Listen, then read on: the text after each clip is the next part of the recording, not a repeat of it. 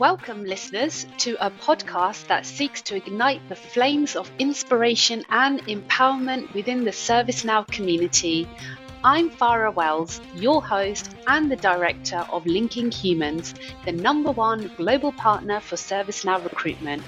Join us on this journey as we venture deep into the world of ServiceNow leaders, discover the very essence of their motivations and the unique mindset that paved the way for their remarkable success.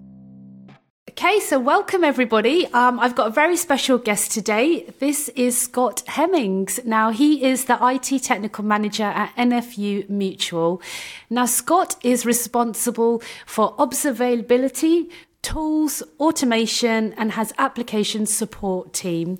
He has spent a lot of his time over the last year working on implementing and then supporting ServiceNow at the NFU Mutual. So, Scott, thank you so much for joining us today. No problem. Nice to be here. Thanks for the invite.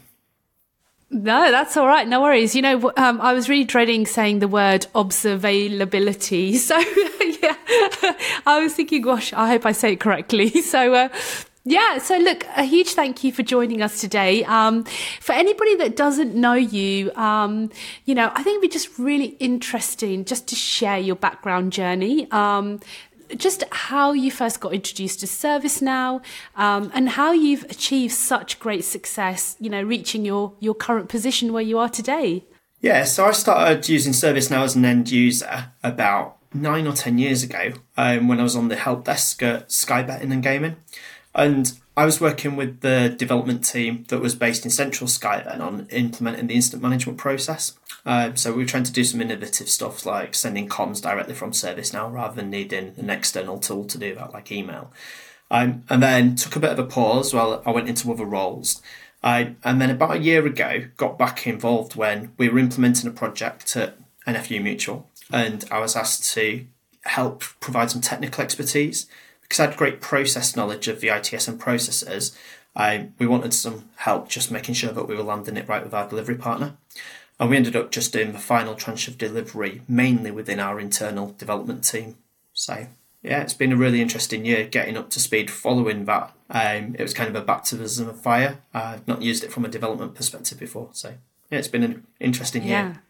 Oh, amazing. Sounds really good. And, obviously you said you first used it 9 or 10 years ago. How has the platform evolved from 10 years back to what it is today? Yes, I think look and feel is obviously a lot different. I think the core capabilities within the ITSM module are pretty much, very similar. We can raise an incident and raise a change. Obviously, the way that users are interacting with ServiceNow is very different nowadays. Long gone where it was just a service desk analyst that would raise an incident on behalf of someone. Now we've got end users raising incidents themselves, so we've got tools that are raising incidents directly. So that's changed quite a lot. And then I guess the ease of how easy it is to use today, it looks miles better. With the automation in the platform to route things automatically, sending emails out and things has just got a lot better over those years. Okay, that sounds amazing. So, obviously you work for a ServiceNow customer. Obviously there is consultancy practices out there as well.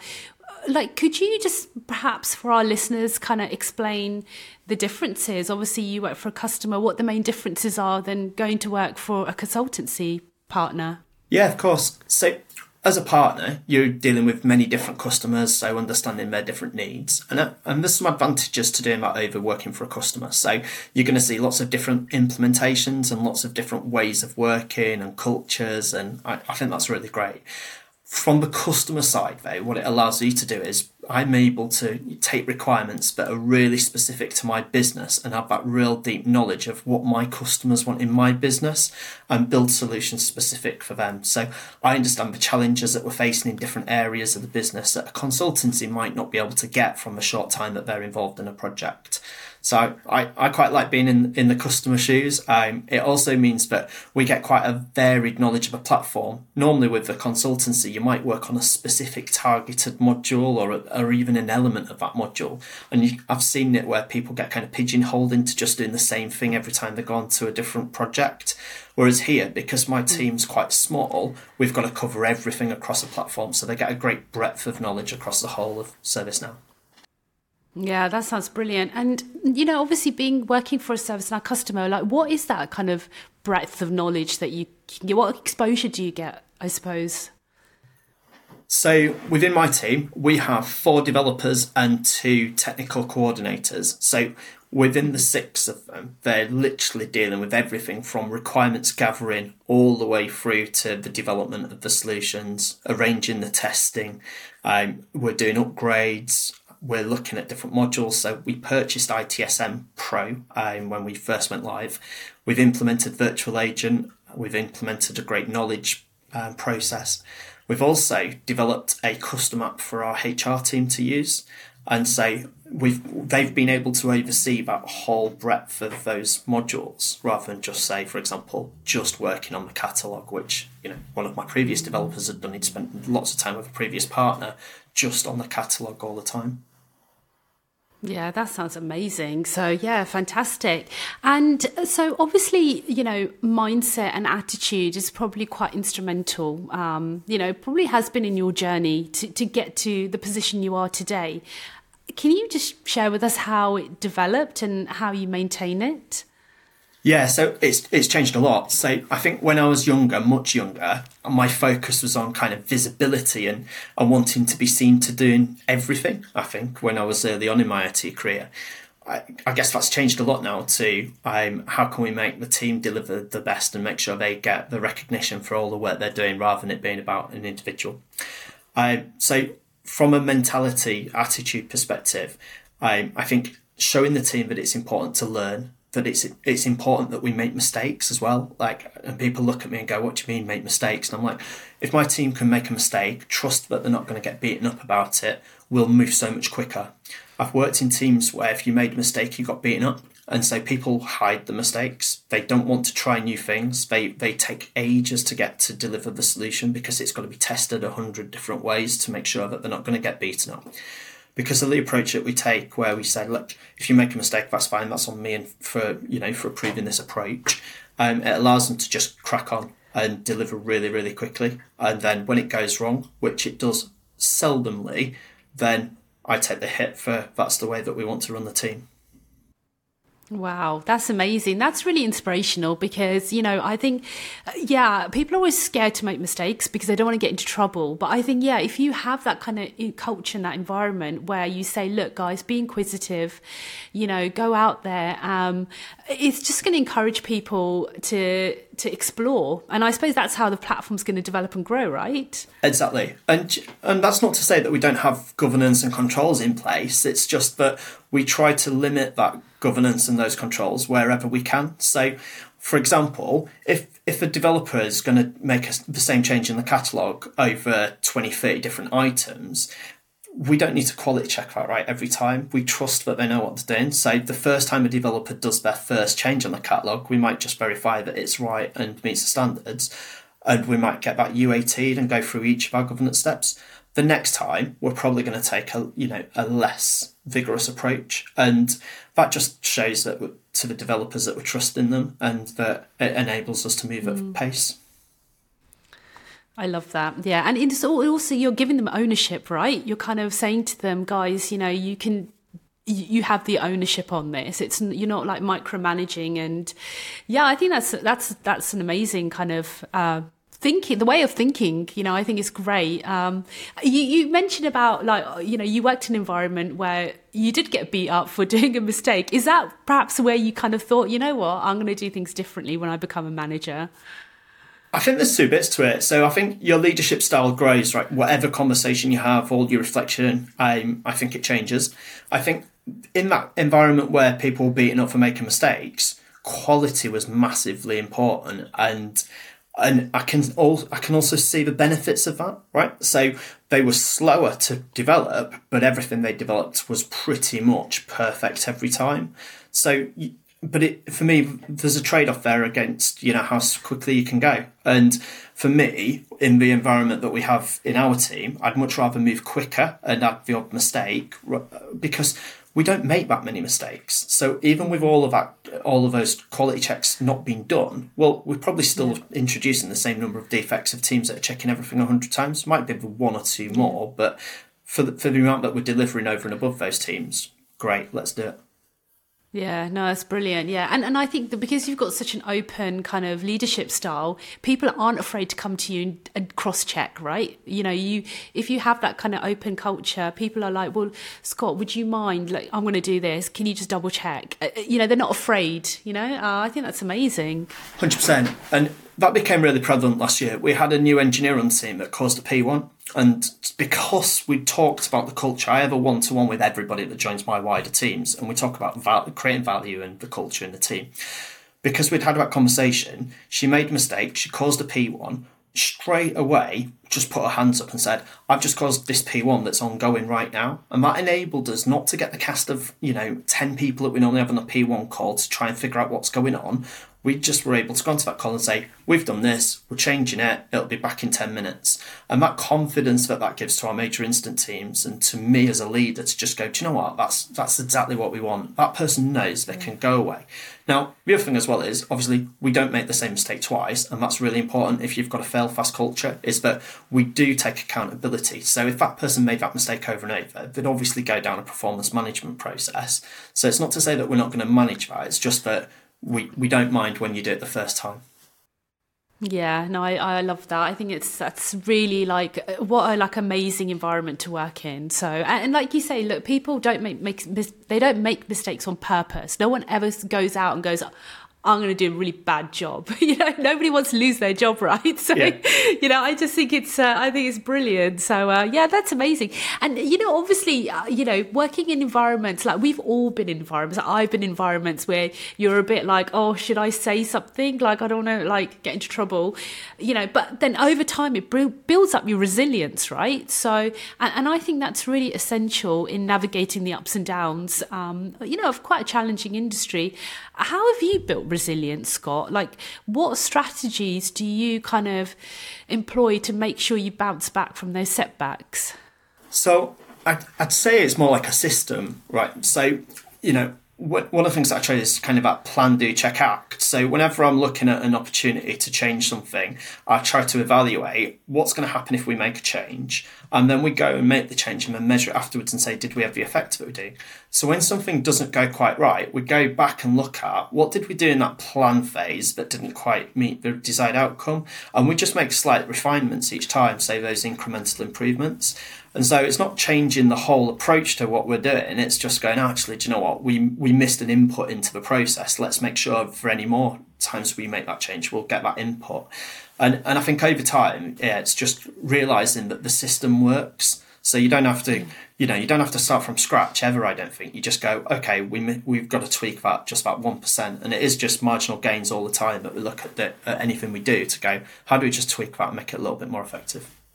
That's amazing. I love that. So brilliant. And so in your past, in your career, have you had anyone that you've looked up to, like a mentor or someone who's kind of guided you in your career? Is there anyone that's influenced your own journey you don't need to give out names, but, if you talk about it, that'd be amazing.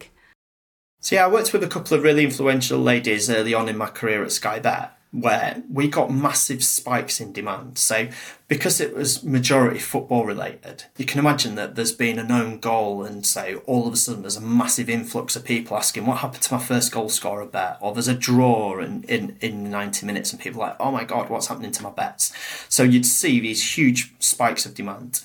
And what these two ladies did were they showed that they were part of the team. They'd be sat at home, not working in the evenings, they were 9 to 5, but they'd jump on and take live chats from customers. And they're in the midst of that with the team. So when the team was busy, they were busy and showing that they're leading by example. They're not meant to be there, but they want to chip in to make sure customers have got a great experience. And I think that really resonated with me at the time. And I think I try to do that now. Like, if we're really struggling, if we've got really bad incident, then I'm going to jump in, and I might not be doing anything other than sitting there and supporting the team. But I think them just seeing that you're there and around just gives them, I don't know, it feels like we're in it together rather than, I've worked with managers that there's a P1 and the manager just disappears, right? It's 5 o'clock, I'm off to my weekend. And you're like, okay, cool, right? And we'll be sat there on a P1 all weekend. And so, I think that influenced my, my career massively. And then, I love that. I've had another couple of leaders that have kind of just let me get on with it. So they've said, right, we're bringing you in to do a job. And so just go and do it, right? Like, they don't try and micromanage. They don't try and give really small low-level objectives. It's just, this is the problem, go away and fix that, please. So I've had that both here at NFU Mutual and when I was in at Empower, and both bosses just literally said, right, you're the expert here, we brought you in with these skills. I'm not going to tell you how to do it, there's no point, but they're there if we need to check in and get advice. And again, I try to do that with my team. Not the low level, you need to deliver this, and this. Just, this problem, can you go fix that for me, please? Yeah. And do you know what? People really respect that, because I know for me personally, I respect that kind of management style as well. Because there's the thing, like, people forget, when you hire someone, unless they're like a grad or they're training, you usually hire people because of the skills that they've got. So I suppose it comes down to, like, people just sometimes find it hard to kind of let go. Like, they find it hard to kind of really kind of let go. And I think it's great that you've kind of got that balance. And obviously your career, it's been influenced throughout, right? It has. And you know what? I'm not perfect at it every time. I'm sure if there's my team leaders now, they'll say, you've given me a very specific objective over the last couple of weeks at some point. But it's on the whole, right? Like, what is it we're trying to do and how we're trying to do it on the whole? And most times it is just, this is what I want you to do. Go and figure out a way to do it. The ServiceNow piece gets a little bit messy because I'm also the platform owner. So we sometimes get some crosswires because I have to prove the technical things that the team are doing, not just the way we deliver, solutions. So there's a bit of crossover there, but it's an interesting challenge that we've got.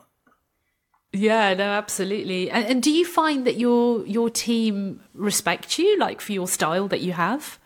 Yeah, I think so. I mean, I it's hard for me to answer that, right? Like, it'd have to be down to the team to say. But what I would say is the team deliver. I can't do my job. Well, in fact, my job doesn't exist without the team, right? And all the success we have that I have is because the team are delivering the strategy that we want them to. So I think that when we started out at NFU Mutual, the first 6 months was really tough. Like, we had to build trust from a team that maybe didn't have that in place before, and that was really, really hard work, right? We had to change mindsets around how we would work about the no fear of failing, and that was a paradigm shift for a lot of people.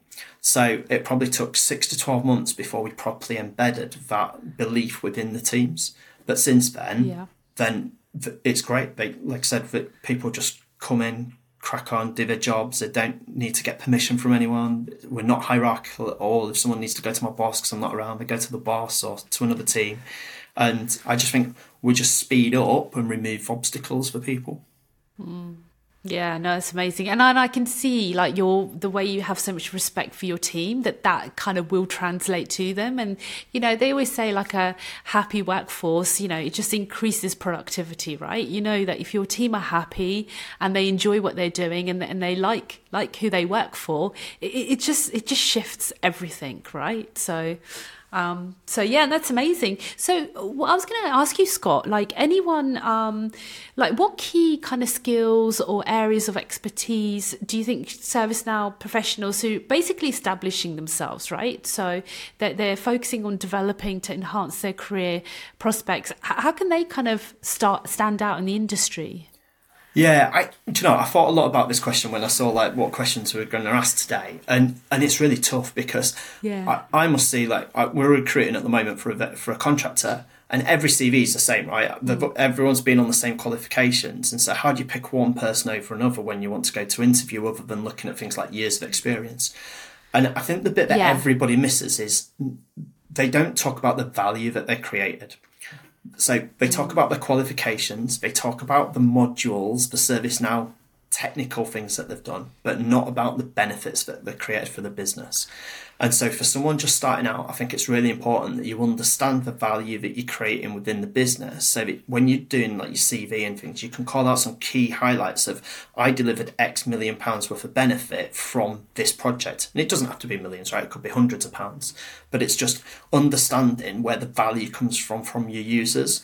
And that can be tough. So we've got a couple of people in our team that have come from the service desk, and so they understand the challenges that a service desk agent has. So when they're developing solutions, they really feel the benefits that will be realised from that solution. And again, that's a big thing for me. If you can demonstrate that you've been in it and delivered that role, that really helps you then from a development perspective. Now, not everybody can do that, right? We're going to see grads that have never been in industry that are coming through. So for those, I think it's important that they set up a good network within LinkedIn or any other tool that you might use to do that. Start shouting about the things that you're doing. And there's a lady that really, really went to town with this on LinkedIn recently. So Callie Alexander, I think she was on the Next Gen program in the US and just exploded on LinkedIn. She was almost everywhere. I think she did 100 days of Callie, where she was talking about the things she was doing in ServiceNow. And from there, just got this amazing reputation because she was talking about what she was learning, how she was doing it. And so straight away, she stands out in the industry. And so I think if people are sharing where they've got little wins and things and post that up on LinkedIn, people see it, sharing videos on YouTube of some complex problems that you've fixed, posting articles on the community or answering people. I think that all of those kind of things set you apart from, other developers that don't want to invest that time. Yeah, that sounds really amazing advice, really. So, because obviously, people, like let's say an Next Gen community or anybody who's joining the ServiceNow world that's new, they might think, oh, I'm not experienced enough to kind of shout out about it. But I think that's wonderful advice, Scott, that you shouldn't be afraid. And even like you say, it's a small wins, right? It just it's building up a brand of who you are. Yeah, of course. Yeah. Yeah, no, that's amazing. I was going to ask you, like, for like the new people that are kind of joining the industry, like, where do you guys hang out? Like, if they want to like be part of this community, like, where does the community hang out? Yeah, it's an interesting one. So I think there's a few different places. So I think that the ServiceNow user groups and the events that ServiceNow host are really, really valuable. So I met an amazing network of people at World Forum last year in the UK, and then I went out to Knowledge and met a whole load more new people. And I think just those conversations that you have with those other people that are in the industry doing the jobs like you do are really, really valuable. They're gonna introduce you to new people, new content on LinkedIn. As part of that knowledge experience last year, I was invited into a WhatsApp group where there's loads of people from the UK ServiceNow ecosystem that just chat, and it can be anything, right? We talk about people put pictures of the cars and the private number plates, but very occasionally there'll be some work-related topics in there, and we've got an Ask the Community part of that WhatsApp group as well, so people can ask questions of the rest of the group to get their expertise. And say, right, yeah, I think there's a few different ones. It always seems to be still, I think, a little bit about who in the industry that can put you in touch with people. But maybe there's a gap. I think, obviously the salespeople focus on the leaders and bringing leaders together because they're the ones that are going to bring money into their organisations. But for the devs, I'm not sure that there's too much out there in terms of community. Maybe an area that someone needs to pick up and try and do some more work in. Yeah, I suppose there is the ServiceNow dev meetups that they have in the UK. Yeah. Have you ever been to any of those? No, so because of my role, I guess they're a little bit too techie for me. So we were looking at this recently, actually, because CreatorCon is the day before World Forum this year, and the different tracks actually make it look really appealing. Now, unfortunately, I can't make it because I've got commitments on the day before, but some of those different tracks actually make it more appealing for the less technical people. So yeah, they look really great. I've not been to one myself, but hope to get to one soon. Yeah, it looks amazing, doesn't it? And Chuck's running it as well, so it'll be even more amazing. So yeah. Oh, that's fantastic. And so that sounds brilliant. I mean, obviously for like the new people that are starting out, there is the ServiceNow certifications, which can hopefully help them kind of take a step forward. What certifications do you recommend for those starting out and wanting to like kind of advance their careers? Yeah, so again, it's quite a tough question depending on what role you want to do, I think. So I guess doing the ServiceNow sysadmin fundamentals is just, I think, key for anybody that's going to work in the ecosystem. So really good, intro to the capabilities of the platform. I also like the micro certifications that they do. So it allows me to do something like I did a flow designer one recently, and just spending a few hours, but almost getting a real specialist view on Flow Designer, which was a problem for us at that time. Really handy for me. So I'd recommend, try to do a few of those micro certifications. Definitely do the CSA, and then have a look at what career path do you want to take. The Now Learning platform with the new learning paths is really, really great. The way that's evolved over the last kind of 18 months even is just amazing. So the fact that it's got recommended content that's not necessarily ServiceNow delivered now. So, introduction to some podcasts and some external resources. I think that's really handy because that's what I guess it was missing before. You'd need to know somebody to find where those podcasts are, whereas now they're presented in the implementation path, in the learning path, sorry.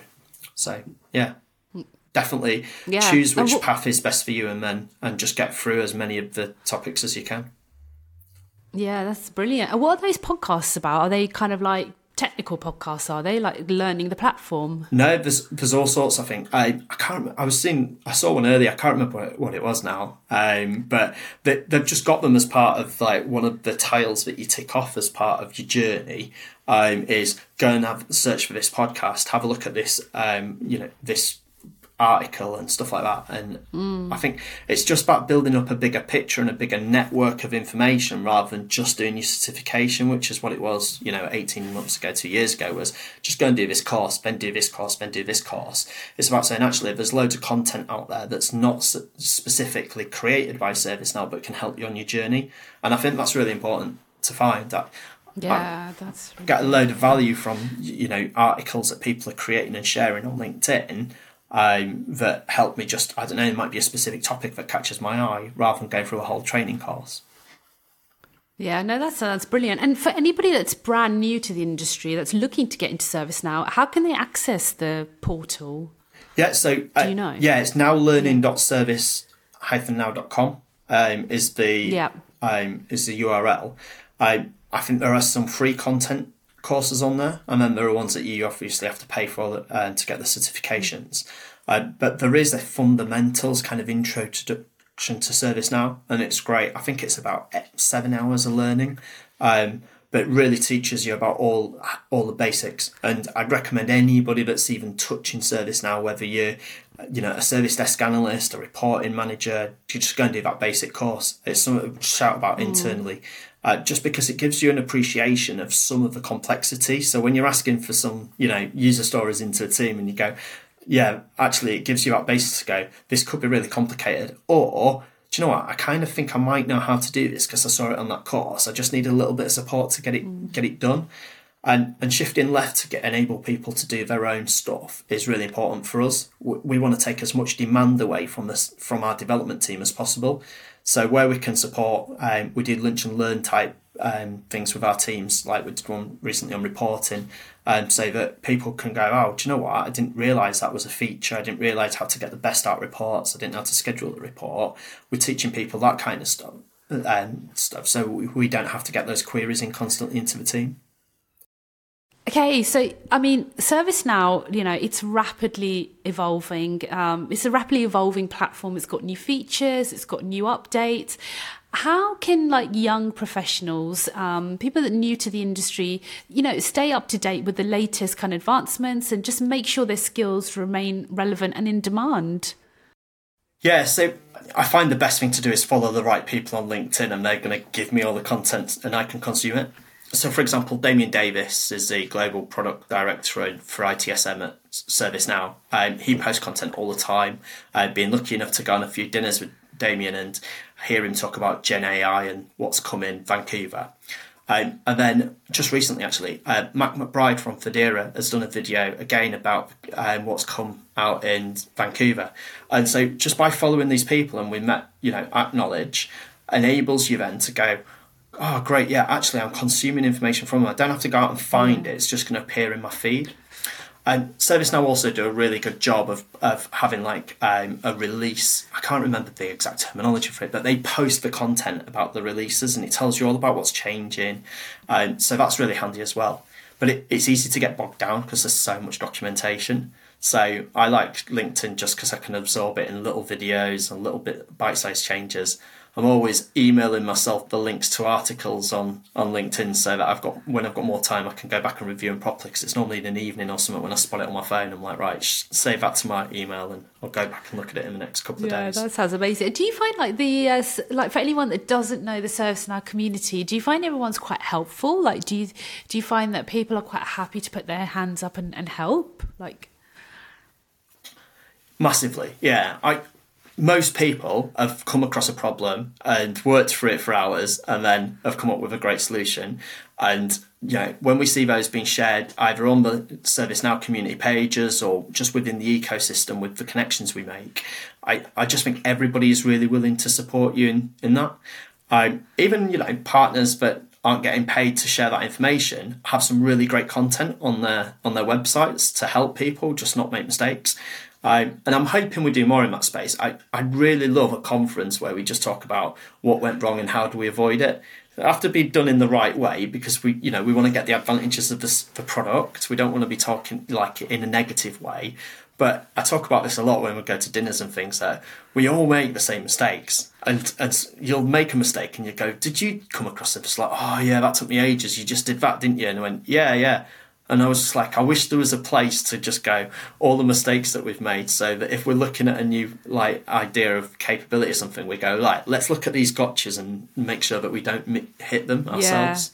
No, definitely. So yeah, we'll see how. Yeah, I mean that's the thing. Like and I suppose the forums are great for that because you kind of socially meet up with everybody, and it's a bit like you can share your experiences. You can talk about what are you doing, what am I doing, and it's like how can I do this? So it's almost like I'm like that as well. It's like, look, if you've done it and you've been successful, just give me the answer. Don't ask me questions like around it. Just tell me what you did that worked and what you did that didn't, and I can it's almost like the shortcut way of getting it right the first time round, isn't it? Yeah, as much as we can, exactly that. So, some of the documentation is great. It tells you how the product works. It doesn't necessarily tell you the considerations you need to make when you're implementing it. And so I think it's almost that lived knowledge that we need to be sharing. And it's hard to do that, right, in product documentation and things. So the only way we can do that is by speaking to each other in the community and say, I've got this problem, or I've been thinking of doing this. Is there anything we should watch out for? Yeah. And I think I get loads of feedback from people when they ask those questions. Yeah, that's amazing. Help, so. And I know you mentioned that you're part of a WhatsApp group, but I know you probably have to be invited to that. Is there any other forums on the internet perhaps where people can just join in and go, hey guys, has anyone done this, and give me some hinters? Is there anything else that's a bit more public that anyone can join? So there's a couple of LinkedIn groups. I only use one of them actually. So there's a strategic leadership group, which is more for ServiceNow customers, product owners. So, people in a similar service owner position to me. But again, we're just trying to get that group off the ground. I think we've got about 50 product owners in there, so platform owners. I'm just trying to, understand how best to serve content to people and, answer the questions that we've got. What are our group challenges and how do we address them? And it's just hard to get content like that off the ground, right? Answering the odd questions, great, it works, but you've got to engage the group all the time to get any value of it, and that's quite difficult. Yeah, definitely. Are you did you set that up, or did you help set it up? No, so I got invited into it actually after Knowledge this last year. I got invited in, and so we've got a small leadership group where we're just trying to talk about how do we make it work. We've set some kind of ground rules for the group so that of what we're aiming to do, but now it's just taking that to the next level of how do we get the group engaged and start some discussions going about topics that everyone's interested in. Yeah, definitely. Do you find that the ServiceNow community is quite small? Let's say, I don't know, pick another technology is completely different, like Salesforce, for example, is massive. Do you find that the ServiceNow community is much smaller, everybody knows each other, or do you still think it's actually quite big? So I think it's reasonably small in the UK. So when I go to different events, you bump into the same people like every time. I just think there's probably a lot of people that don't engage with the groups. Either they don't want to or they don't know they exist. And so we've got to get some, either greater visibility of those groups and resources that are out there, or, I don't know, some developers just don't like speaking to people, right? Your old school developer that just sits with your hoodie and your earphones in and doesn't talk to people.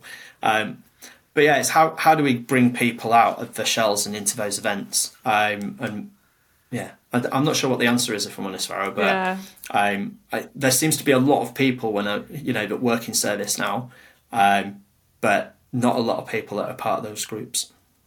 Yeah, and I suppose it's about encouraging everyone that you're all invited, right? Everything should be open, and it doesn't matter what you do, what stage you're in your career. Even if sometimes people just want to observe, right? So, that's brilliant. And I think people get scared, right? Sorry. No, go. I think people get scared of the fact that they might not always know, and they might feel silly for asking the questions.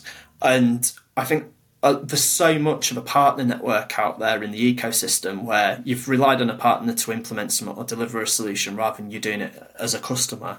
And I think people maybe just feel like that they might not have the right knowledge to even ask the questions. And I'd just say, don't worry about it. If you've got a question, stick it in there. There's nobody's going to be beating people up for asking basic questions. I ask them all the time, especially of my teams. And I think it's you've got to show that humility, right? That you don't know everything. It's such a big platform. I don't think anybody knows the whole thing inside out anywhere now. Yeah, it's that big. Yeah, no, it's great advice. And just talking about humility, I think personally, it's really important to balance kind of ambition and humility, especially when you're young, right? You're just so hungry. You're always chasing it. How have you managed to stay so grounded, Scott, and maintain that humility, but at the same time being really, really successful at what you do? Yeah, so I'd say that actually I probably went wrong in my early career. I touched on it earlier, but actually when I was younger, it was all about me and all about the success of what I was doing and not what the team were doing. And so I was made redundant, and that really made me reflect on why I'd been made redundant. And I learned then that you're part of a team, and you're only as good as what the team delivers. And so when I went into leadership, it was almost like I'd learned the perfect lesson there, that it doesn't matter what I do. I don't have to shout about anything I do. I don't need the success. Just shout about what the team are doing. So, for example, at the moment, we send a weekly highs and lows email out to our leadership team, and it's just celebrating each team and everything that has gone well. Then nothing to do with what I've done, right? It's just what the individual teams have delivered that week that has been great. Yeah. And just highlighting things like that really just goes, actually, it's all about the team, not about me. Yeah. And then I've learned that my success will come from the teams being successful in what they're delivering. That's amazing. I love that outlook. So yeah, and just reflecting on your own kind of journey that you've had to, in your career, what advice would you give to somebody who is literally starting out? This is like perhaps their first or second role. They're just literally starting their journey. Like, what advice would you give them? So don't be cautious. Go and find information. It's not going to be given to you. So go and try new things. Shout about what you and your teams are working on the platforms available to you. Just don't be afraid to try new things. Go for the big job that you don't think you're quite qualified for, because if you get in there with the right attitude, you've got a great chance against people that have got experience that have got a bad attitude. Yeah. So just go and try things. Don't be scared. I love that. So, and you know what, talking about being scared, we all have moments. I have it, I know everybody has it, where we have a little bit of like anxiety, thinking, oh God, am I really, like, is this really, like, it's almost like imposter syndrome, right? So how do you kind of build that kind of, let's just say that, how do you overcome those feelings of, insecurity that I think everybody's had throughout their career? How have you managed that, Scott? I don't think you ever do, or I certainly don't. So I reflect a lot on interactions I have, on work that I've delivered, and try to find improvements in that. And I'm quite self-critical of myself, so I'd say I'm probably not the best person to ask that question of. But techniques I've heard from other people that work is just celebrate the small wins, and don't worry too much when things go wrong. Trust if you've got a system in place that system will work in the long run, and so short-term failures don't really matter, and they're not important to the overall success of the system. That's probably it for me. Yeah, it's hard. It's a hard one for me because I reflect so much, and I could have one bad conversation. I'd think about it for the whole weekend and things like that. Overthink. I think I'm the same. So yeah, and it's but I think I love that. It's it's about having confidence, and nobody's wanting you to fail, right? No one's setting you up to fail. And I think if you can realise that people just want you to do the best you can, it gives you that kind of inner confidence to go, right, you know what, which is great. So yeah, brilliant. And look, I think finally, let's pretend we're in Back to the Future, right? So you could be Marty McFly, let's just say if you could go back in a time machine and talk to your 21-year-old self, what advice would you give him? And this can be totally non-work related as well. It doesn't have to be anything to do with work. I'd probably have bought some Bitcoin because that would have done me quite well, I think. I think that would be amazing. I'd probably start with buying some Bitcoin. I think that I would have got into IT a little bit sooner. So I don't think I got into IT until I was in my really late 20s. And so I think that I probably lost 7 or 8 years. But at the time, I didn't realise I had a route into IT. So I worked in sales for a number of years, and I was like, how am I going to transition into that? And I just got lucky. I worked in customer operations, and a guy that ran IT service management at Sky Bet came up to me one day and goes, you know everything about all those systems and how they all work. How about coming and work for me in IT where you'll know nothing? And I was like, all right, cool, sounds good, let's do it. And that was the jump that I needed. So I would say, don't be afraid to go in at an entry-level role. I started in the service desk, and I think it's a great place to build foundation knowledge. If you've not done, a great degree, or you've not got a specific area that you want to go in, or you're in a different role and you think I want to get into IT, don't be afraid to go for a service desk role. The transferable skills you'll have from any role, like customer services, will transition you into a service desk role, and the knowledge you get there will enable you to go, actually, I quite like this area of IT, or not so much. And I guess as leaders in IT, it's for us to then help bring people along from the service desk and those entry-level positions and have learning paths for them to develop into other roles. Yeah, no, it's brilliant. And you know what, I admire people that do service desk roles, first, second, third line support, because it builds so much resilience. You get so many problems thrown at you. You get curveballs that you were not expecting. You have to manage your time so well. You have to manage deadlines. I really admire people that kind of come from that background, because it's tough sometimes. It's a really hard job. Yeah. And so, but again, nobody's going to just give you the next opportunity, right, to get out of a service desk. You've got to be wanting to develop and almost drive your own development out of that role. And I think some people sit back and just wait for things to happen. But the people that we've seen, that we've brought into our technical teams from the service desk here at NFU Mutual, have been people that have just got the right behaviours. So they shine a mile over people that just want to sit back and wait for things to happen. So we're able to go, do you know what, that person will be great. If we bring them in our team, they're going to go and seek knowledge. They're going to want to make things better, rather than they're going to come in and sit and we're going to have to teach them everything. So we've been lucky that I think we've probably brought 4 or 5 people across from the service desk into our technical operations team over the last 2 years, and we've had great success. Really great success. Yeah, that sounds amazing. So, well, look, Scott, I just want to say a huge thank you to you. It's been absolutely brilliant speaking with you. I think anybody that gets to work for you and your team is absolutely so lucky. I could see you, great boss. Thank you so much for coming on today. No problem. Thanks for having me.